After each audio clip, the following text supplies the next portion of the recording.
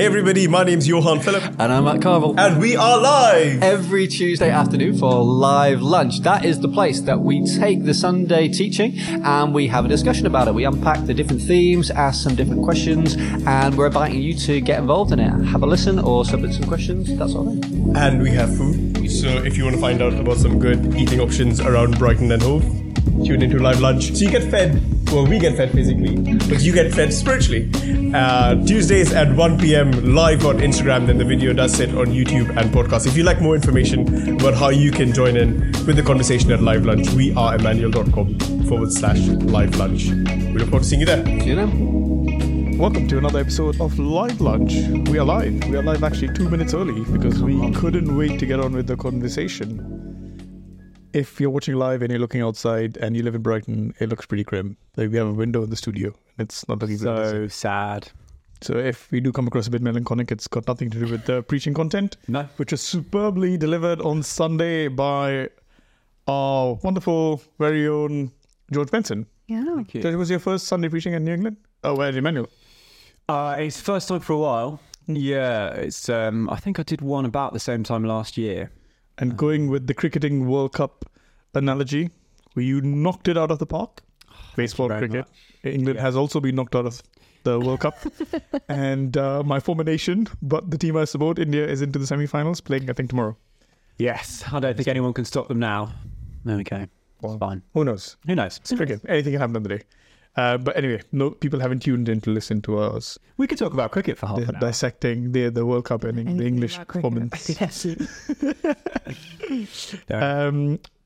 We got food from Gyromania, Gyro, however you pronounce that. Apologies if I'm pronouncing it wrong. Gyromania, and it was So good. It's good stuff. It's good stuff. Yeah. our favorite. Yes, just closed down, the one on London Street, which was met with great disappointment. But Gyromania, thank you very much. Yeah. Yeah. Suitable, if not better replacement. I'd say so. So we talked about cricket, we've talked about the food we've eaten.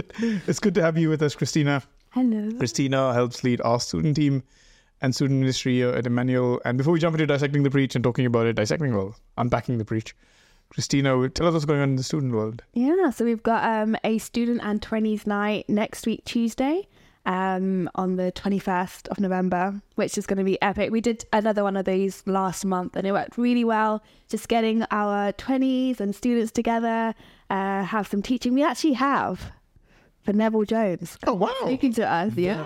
Oh, Neville. Neville Jones. Great for people to get to know him. He's going to share a bit of his story and teach us about, walking in the spirit and what that looks like. So absolutely epic. Definitely get that. Wow. It's going to be a wonderful night. Food, games as always. We've also got a Christmas ball, Woo. which is also really great. So that's going to be on the 5th of December. If you want more details, just go to we'reemmanuel.com/students. And if you scroll down, the event will be there. But yeah, I would just love to connect with you if you're a student or 20s. Going to be great. Are the 20s invited to the ball as well, or is it just Yeah, students? it's student and 20s. I mean, I could slip. I'm in neither of those categories. It's so nice. Christmas is here. Christmas is almost here. Yeah. Have you got your Christmas decorations out? Have you had that conversation? Oh, no. No. On the 1st of December. Oh, I'm allergic to it. Are you? I just can't. Yeah. See you as a Grinch. Oh, I am. I could talk again for half an hour about being a Grinch. Love Jesus. Not so sure about Christmas. Anyway. Okay, great. I'm sure we've got plenty of time over the next few weeks to start getting into the Christmas bands. So, George, you preached to us about Jesus saying, I am the true vine. Yeah. Our penultimate talk in the Virtual Jesus series. We've got our Gift Day Sunday. We're going on a series next week, and then we've got a summary of the series for the last one. So you have preached the last I am statement. Whoa. Number 7 is I am the true vine. Tell us about it, George. Yeah, so we're in John 15 and continuing on in Jesus's farewell discourse. So he's right at the end of his life. This is he's very aware that his death is coming, that the cross is coming. And he's said lots of wonderful things to his disciples, including, I'm the way, the truth, and the life. and instituting the Last Supper, all those sorts of things. And then he says, I am the true vine. And we looked at what that means, the image of the vine as this promise that's given in the Old Testament that kind of finds its fulfillment in Jesus as the way we can get connected in as branches to this vine and bear fruit and bless the world. We looked at his invitation to do just that, to abide in him, abide in his love, what that looks like. What that means, what it means to follow Jesus is a deeper thing than just agreeing with him, but actually being joined to him. So we looked at that invitation, the warning. It's quite actually one of those verses in the Bible, this passage, that has quite a stark warning in. This is not something you're going to put on your fridge or tattoo on your arm, probably, that says, if the branches that don't abide in me, they wither and die, they get thrown away and burned. And we have to look at the warning of Jesus. Why is he saying this? What does he mean? And then we looked finally at his promise to us, that we are able to, as we abide in him and enjoy his love, it doesn't stop there. This is not the end of the story, but it's for fruitfulness and for purpose in our lives. So that's what we looked at. And yes, I hope it blessed people. It's one of those parts of scripture that it's a real mountaintop kind of moment. And I think when you're preaching that, it's a blessing to have one that's such a precious scripture that you've definitely engaged with before. If you've read the Bible, it's like, this is one of those moments. But also the pressure of, wow, this is one of those moments. How on earth do you kind of try and do it justice? I guess you can't really on a Sunday. But it was a special time. I think some of the other sites, if you're watching from the other sites, you would have had either Neville preaching, or I think in Shoreham, Telfay was preaching on different topics. So do go ahead and check it out if you want to on YouTube to catch up. Amazing. I think there's a few things you're going to unpack in what you've just shared. Definitely talking about branches being thrown into the fire and the warning that is. But I think, let's kick off when you were discussing halfway with Live Lunch. So we should probably go live on the conversations that we have in the build-up to Live Lunch, which is actually quite fun. Yeah. And we talked about, in an increasingly hopeless world, in a world that some might argue is not bearing much fruit, is imploding, stuff is just going wrong. There's bad news in the newspaper. You think you've crossed one crisis and you emerge into the next. How do we stay hopeful in such a hopeless world? How do we even think about bearing fruit when on the surface, when you look at the news, the world is going to pot? Yeah. So this is something that particularly struck me when preaching to our evening service, because I'm aware that there's a generation that has borne maybe the brunt of the hits of the last few years, or at least this has been their introduction to adulthood. It's been lockdowns and the world being turned upside down and nothing being certain, and their future's up in the air. They've grown up with the threat of global warming. They've grown up with the knowledge that this world won't last forever, and we're all real kind of stark messaging about that. They've also grown up with awful mental health crises like we've never seen. Social media kind of doing all the damage as well as the good that it does.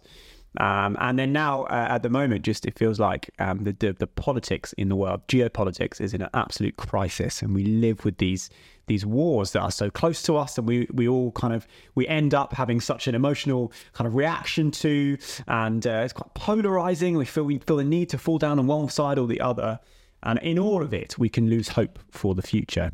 And I think Jesus's promise here is so key, which is that firstly, there is fruitfulness for us. There is hope for our future. There is purpose. There is a reason he's put you on the planet. There's a reason that he is continuing on your life, even though you could go and be in heaven with him now. No, he wants things for you to build.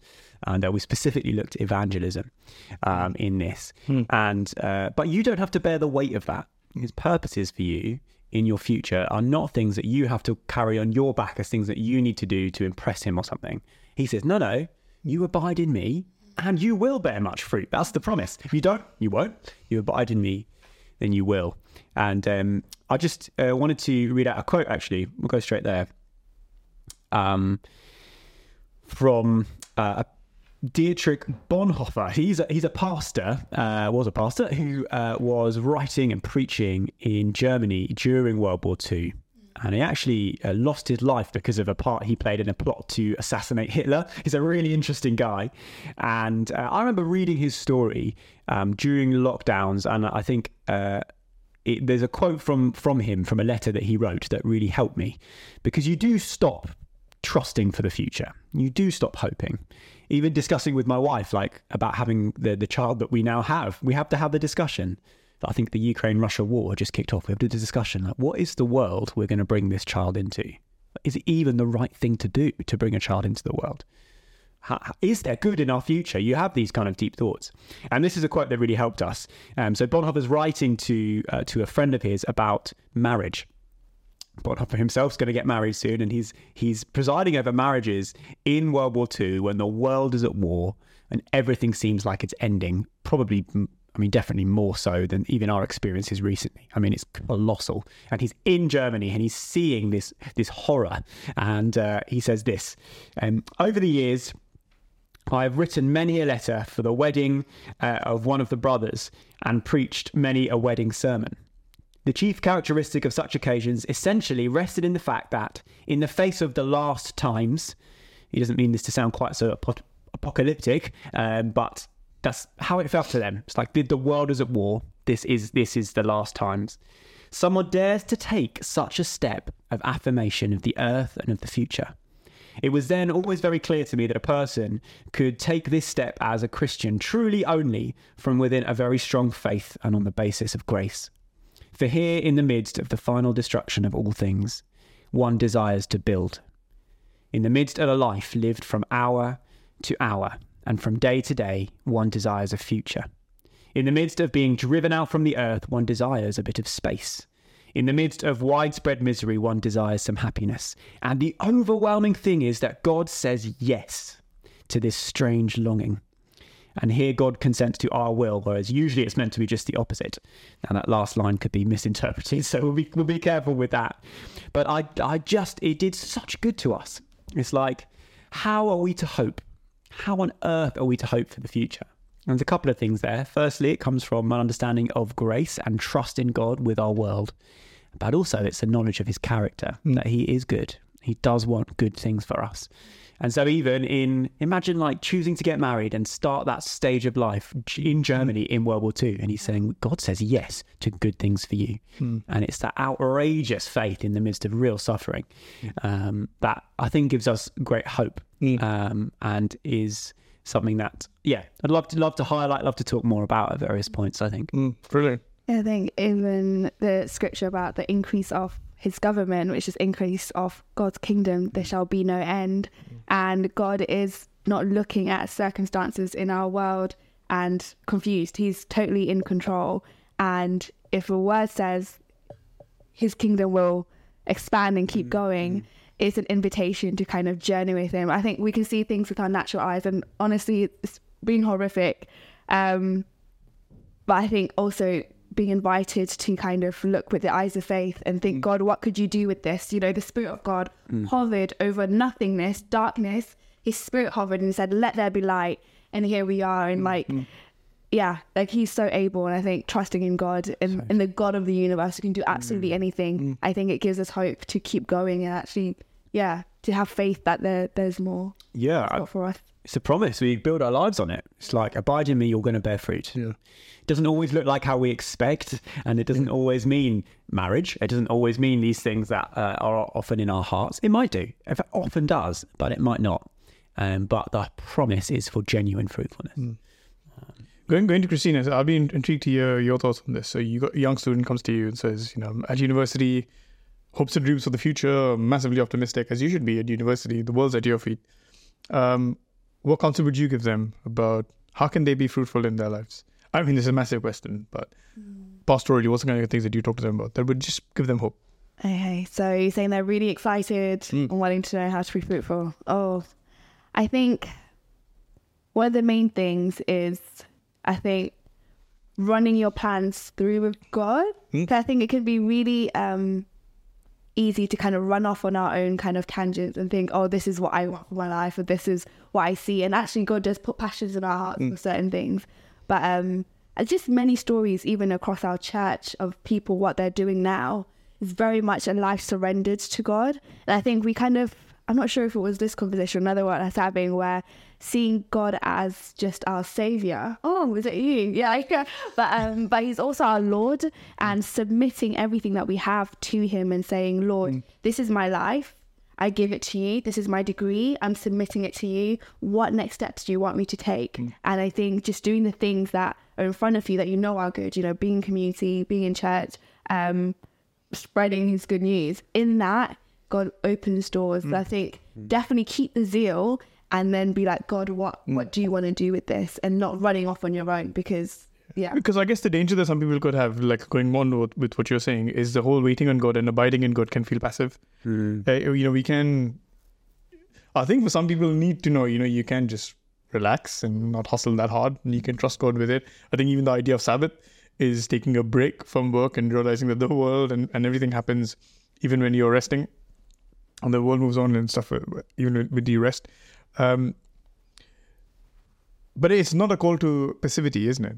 The abiding in God is an active process to bear fruit. And, you were talking about earlier about us really leaning into the Spirit, and the kind of idea that we have about waiting on God is not like the sitting down and waiting, but almost like a waiter waiting on the guest and waiting on the person who's turned up and saying, you know, what can I get next, or what would you like next, and just keep trying to meet their needs.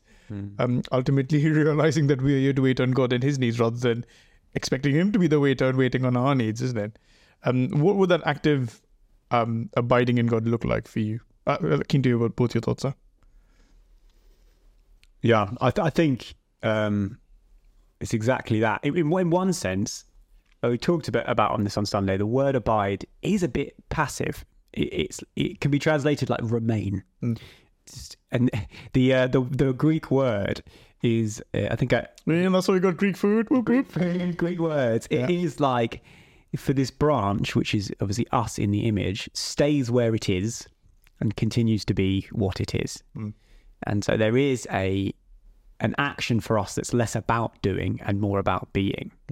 And so I think that with that as our underlying value, that our fruitfulness will not come from doing, we then question, okay, well, what does that even look like in my life? And I think there are wonderful things to do, but the kind of the reason we do is to enjoy being in Jesus, enjoy Him. And he says, I didn't really go into it, but one of the verses is, if you do my commandments, you'll abide in my love. I think it's good. Follow Him, do good things. You know, enjoy Him in your day to day, in your personal lives, in your prayer or whatever. Even the simple act of going and telling people, "Oh, Jesus," is doing something, right? Yeah. Because you talked about fruitfulness in terms of seeing people find their way back to God and salvation. That doesn't happen by you sitting at home. Dare I say it, even in a prayerful posture, it does involve going out and telling people about Jesus. Yeah, absolutely. Yeah. I feel like you run out of things to say, and you're looking at Christina to try it. No, I didn't want to just keep going. No, it's good. I was trying to think, like, I don't know if there's anything I could even add on to that, but I think in that place of abiding in God and getting our sustenance from Him, there is just that overflow, you know, rivers of living water. Like, it literally will bubble up inside of you. So I think if we focus on, I think even now in this time of, you know, leading the student ministry, it's knowing that actually it's in God's presence that He equips me. He gives me the life to go and do out there, rather than let me just do. It's like, no, stay and remain in me, and I will lead you through. So I think there is that remaining in Him, but it will lead to action afterwards. He does inspire me. Like, wow, like I'll have times where I'm just talking to Jesus and He'll just give me ideas, and I'll be like, yeah, thank you. Or like, that's where I get, you know, the zeal to carry on, you know, the energy to keep going. He's the one guiding. Would you say there's also the whole idea of remaining in community as the outworking of, you know, God's love to us, and God in us is through the church? And I think I don't know whether these verses are, correct me if I'm wrong, are pointing in this direction, but there's something so significant about staying in church and just abiding in God, but at church. And when the going gets hard or when relationships are tricky, to not run away from church would be something massive. Yeah, I think so. I think there's a danger for us in the 21st century as we read the Bible very individualistically. And you can read this passage, it says, abide in my love, and you go, great. This is me personally, yeah. Some wonderful times with God. And will I go to church today, or am I just going to pray by myself? Or am I going to, you just start to ask these questions. Do I even really need church or community? I've abided in his love. That's everything I need. And there's a real danger there. And in correcting that, we don't want to do away with the promise. Jesus said, you might, go into your room, shut the door, pray to your Father who is there in secret. There are promises for you alone with God, which are wonderful. But I think even within the image of vine and branches, it's not vine and branch. It's like all together we are the branches in him. And it's this image of the church, that grows up into the head of the church, which is Christ. And so we're joined together as the body. And it's like you actually can't get the vine without also being connected to these other branches. It's not how that works. You can't have Jesus and not his body. And so definitely part of abiding is remembering who you are, the oneness with Jesus, but also the oneness with each other. And within that, there is wonderful promises for you as an individual, as us as a corporate body, that when we gather, he'll be there. His Spirit is there. We're being built together as a temple for the Holy Spirit, and there's wonderful, wonderful promises there. And then our identities, our connections with each other are deeper than our disagreements. Or it's not like a football club. It's like we all follow Brighton and Hove, and that's why we're connected. Well, in this hypothetical scenario where we all follow Brighton and Hove. Seagulls. Yeah. If in that scenario, in that fan club, they are connected by a similar interest. In church, you're going to find people from all different walks of life. It looks supporting Crystal Palace, supporting Spurs, Arsenal. It's the one place where Arsenal fans and Spurs fans can get together and be in a relationship. I think it's a good metaphor. Yeah. Why not? Because you could talk about even like much, much deeper divisions. But if we stay on this sort of surface level one, the reality is I am one with my brothers and sisters in the church because of who I am in, because of Christ. And so these other disagreements, however important, however painful, you got to forgive people and try again, and family is hard, all those things, whatever happens there, I am ultimately connected to them because of Christ. And so my identity is deeper. Our identity is deeper as the church. It should be deeper, more. It's able to weather the hits from culture where we were dividing lines. Recent conflicts, like pick a sign that could be a dividing line through the church, and yet the deeper oneness that we have in Christ is our hope. Yeah. You want to say, Christina? Or? Yeah, I just kind of had kind of like an image of like what is it called? The plant, like a little branch that kind of has part of it withered off and about to die, not green, gone a bit brown, but like it's being connected to the rest of the plant over time. Like that's where you're getting your nutrients from. Like when you water the plant, it's coming through the limes. So I think even in tough seasons, you can just be carried by being in community. Brilliant. Just consistently being there. Other people, they're carrying you through that time, and they're connected and you're connected. You just find yourself on the other side at some point, like, oh wow, I'm on the other side. But it's just because you remained, you stayed in community, you stayed at church, and God was ministering to you in that space. So, and it's so true. Sometimes somebody else abiding in God and spending time with God will have like a picture, a prophecy, or an encouragement for you who are feeling a bit like you're drifting, or like I'm not being nourished like I want to. And you see this beautiful coming together of community to love and serve one another. I think it's so important, isn't it? Just a couple of areas which we should talk about before we finish. I think the first one is pruning, and the other one is being cast into the fire. Which one should we do first, pruning or cast into fire? Let's do cast into the fire first, and then end on a more positive note with pruning. Yeah. There's a strong verse, there's a strong warning in there about being cast into the fire. Yeah. Which is quite a scary thought when, let's say a person has become a Christian, and you're like, hey, Jesus loves me, there's grace, there's everything for me, I'm sorted now. But this verse seems to suggest that people can get cast into the fire. Is it Christians who can get cast into the fire? What's going on there? How do we read these verses and apply them to our lives? Yeah, that's a really good question. And in one sense on Sunday... And Matt Carville isn't here today, so... He's not here to sort out... We may say some things which aren't... You might come back on live after this just to fix what I'm about to say. Just to correct.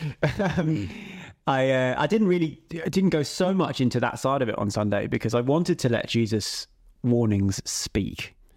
And I think the danger is we jump so quickly to wanting to kind of Gloss it over. Paper over the cracks, or like, oh, that makes me feel weird. I'm going to jump to the bit that we talked about love again. That's nice. And I wonder, even if you love this verse and love this passage, if you didn't even really see it before. I'm certainly someone that would have loved the good bits and kind of, oh, that's a bit weird, bumped over the bits that are harder. But we must hear him on this. We must hear Jesus, and it is stark. These branches, they're branches. They're not something else. It's not like the weeds that are not attached or whatever, the fungus falls off. And it's like, no, the branches that look like they are in and ultimately don't bear fruit. So you assume from that they're not getting the sustenance they need from the vine. They're not really connected in, but they look like they are. And I think this is it's particularly a warning for those of us who are just around Christians and around church and enjoy it. And really deep down, when we ask the question, like, do I know Jesus? Am I forgiven? Am I going to heaven? You don't really know. It's not even really something that you've engaged with, or if you have, you're thinking, oh, it's quite a surface level. And so, without ever worrying, before we even get into bigger theological questions, let's let Jesus speak to us. Let's all of us be warned that if we don't abide in him, the life giver, what we will taste of is death. Let's all of us be warned. And you'll go through the New Testament and there's these warnings, and it's like, how does that even work? And you start asking these bigger theological questions, and it's a good one and we should go through it, but just hear him warn you. And we heard earlier, didn't we? He's the good shepherd. The sheep know him. They know his voice. If you know him, you will listen. You can't but listen. You can't but hear his voice on this and go, okay, I must abide. I must. It's like a sign. People talk about it like a sign telling you not to go over a cliff.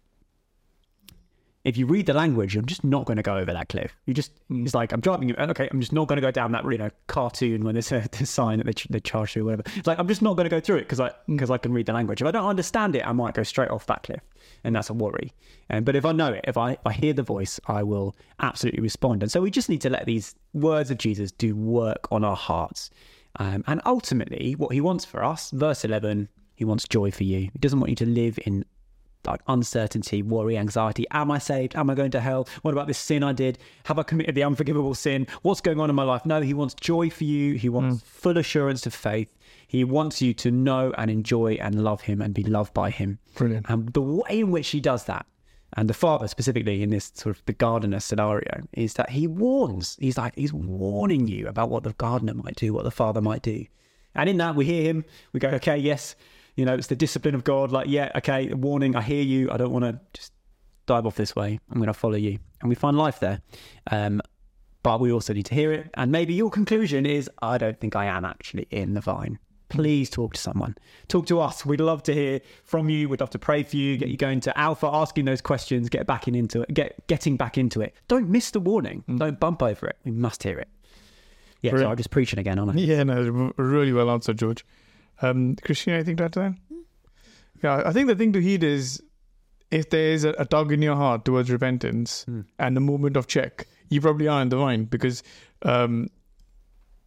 repentance comes from the Holy Spirit and it's him working in your heart. So I think, be encouraged by the provocation that you feel. I just find it's a good... We all kind of sometimes wish, I wonder if I just did this, or if I did that, and if I drifted a little bit, and I put a little less effort, or, there's a huge danger in just your drift. You don't drift towards nothing, you drift towards potentially fire. I think it's just really always good for us to hear that. Like, I really don't want my life to drift. We've got a short life. I've lived half my life already. I've only got half of my life left to go. By God's grace, I'm in a place where I'm seeking him, and I love that. I'm so grateful for that, and I want you to continue. It's just 40 more years in comparison to eternity is nothing, and he will get you through. He's good. Thanks, George. Pruning. It's interesting. It talks about pruning leading to bearing much more fruit. I guess my question is, sometimes pruning is having the stuff cut away from you and losing stuff, and it could be responsibility, it could be resource, it could be, I guess, a whole bunch of things. It's a different application in a different situation.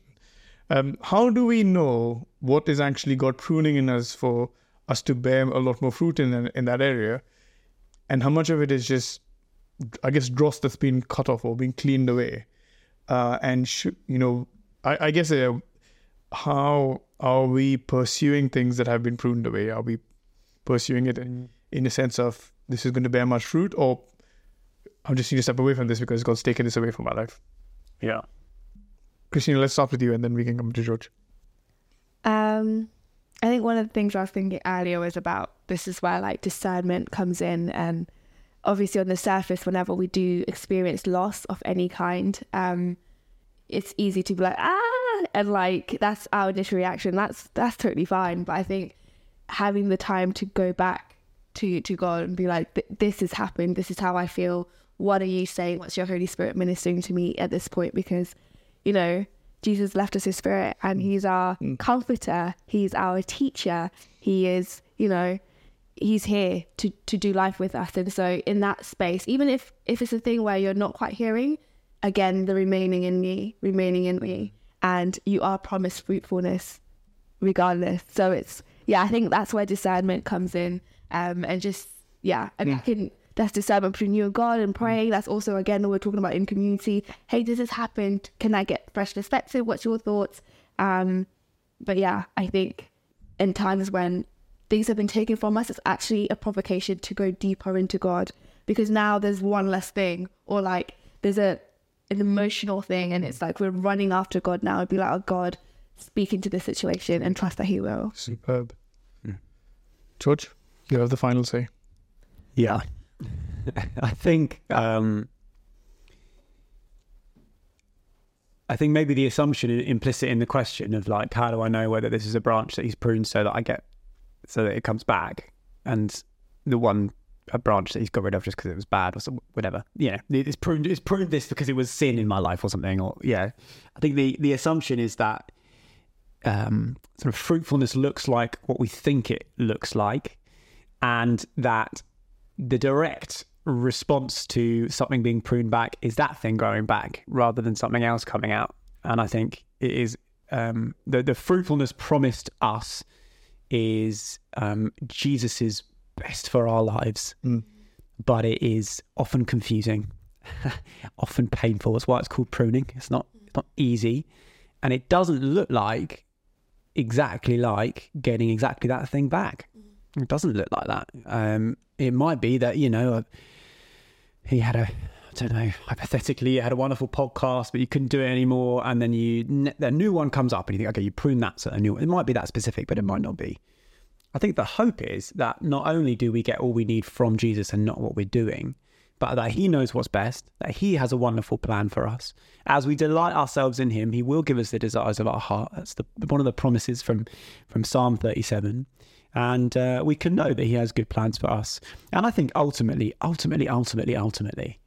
our biggest blessing, our biggest hope will be with him in eternity. And this life is a process of sanctification. It's a process of being made holy. It's a process of looking more and more like Jesus. And the ultimate kind of goal, end of that, is to be with him forever. And even in the pain of things, which don't make sense immediately, we can know the hope of eternity in the hope of Jesus now. Brilliant. Yeah. So good, George. Thanks so much for joining us, George and Christina. Thank you for joining us. We'll be back next week and then the week after for our last episode of the Virtual Jesus Live Lunch. Could be last episode series. Last episode ever, who knows? Who knows? Thanks so much for joining us. We will see you next week. Bye.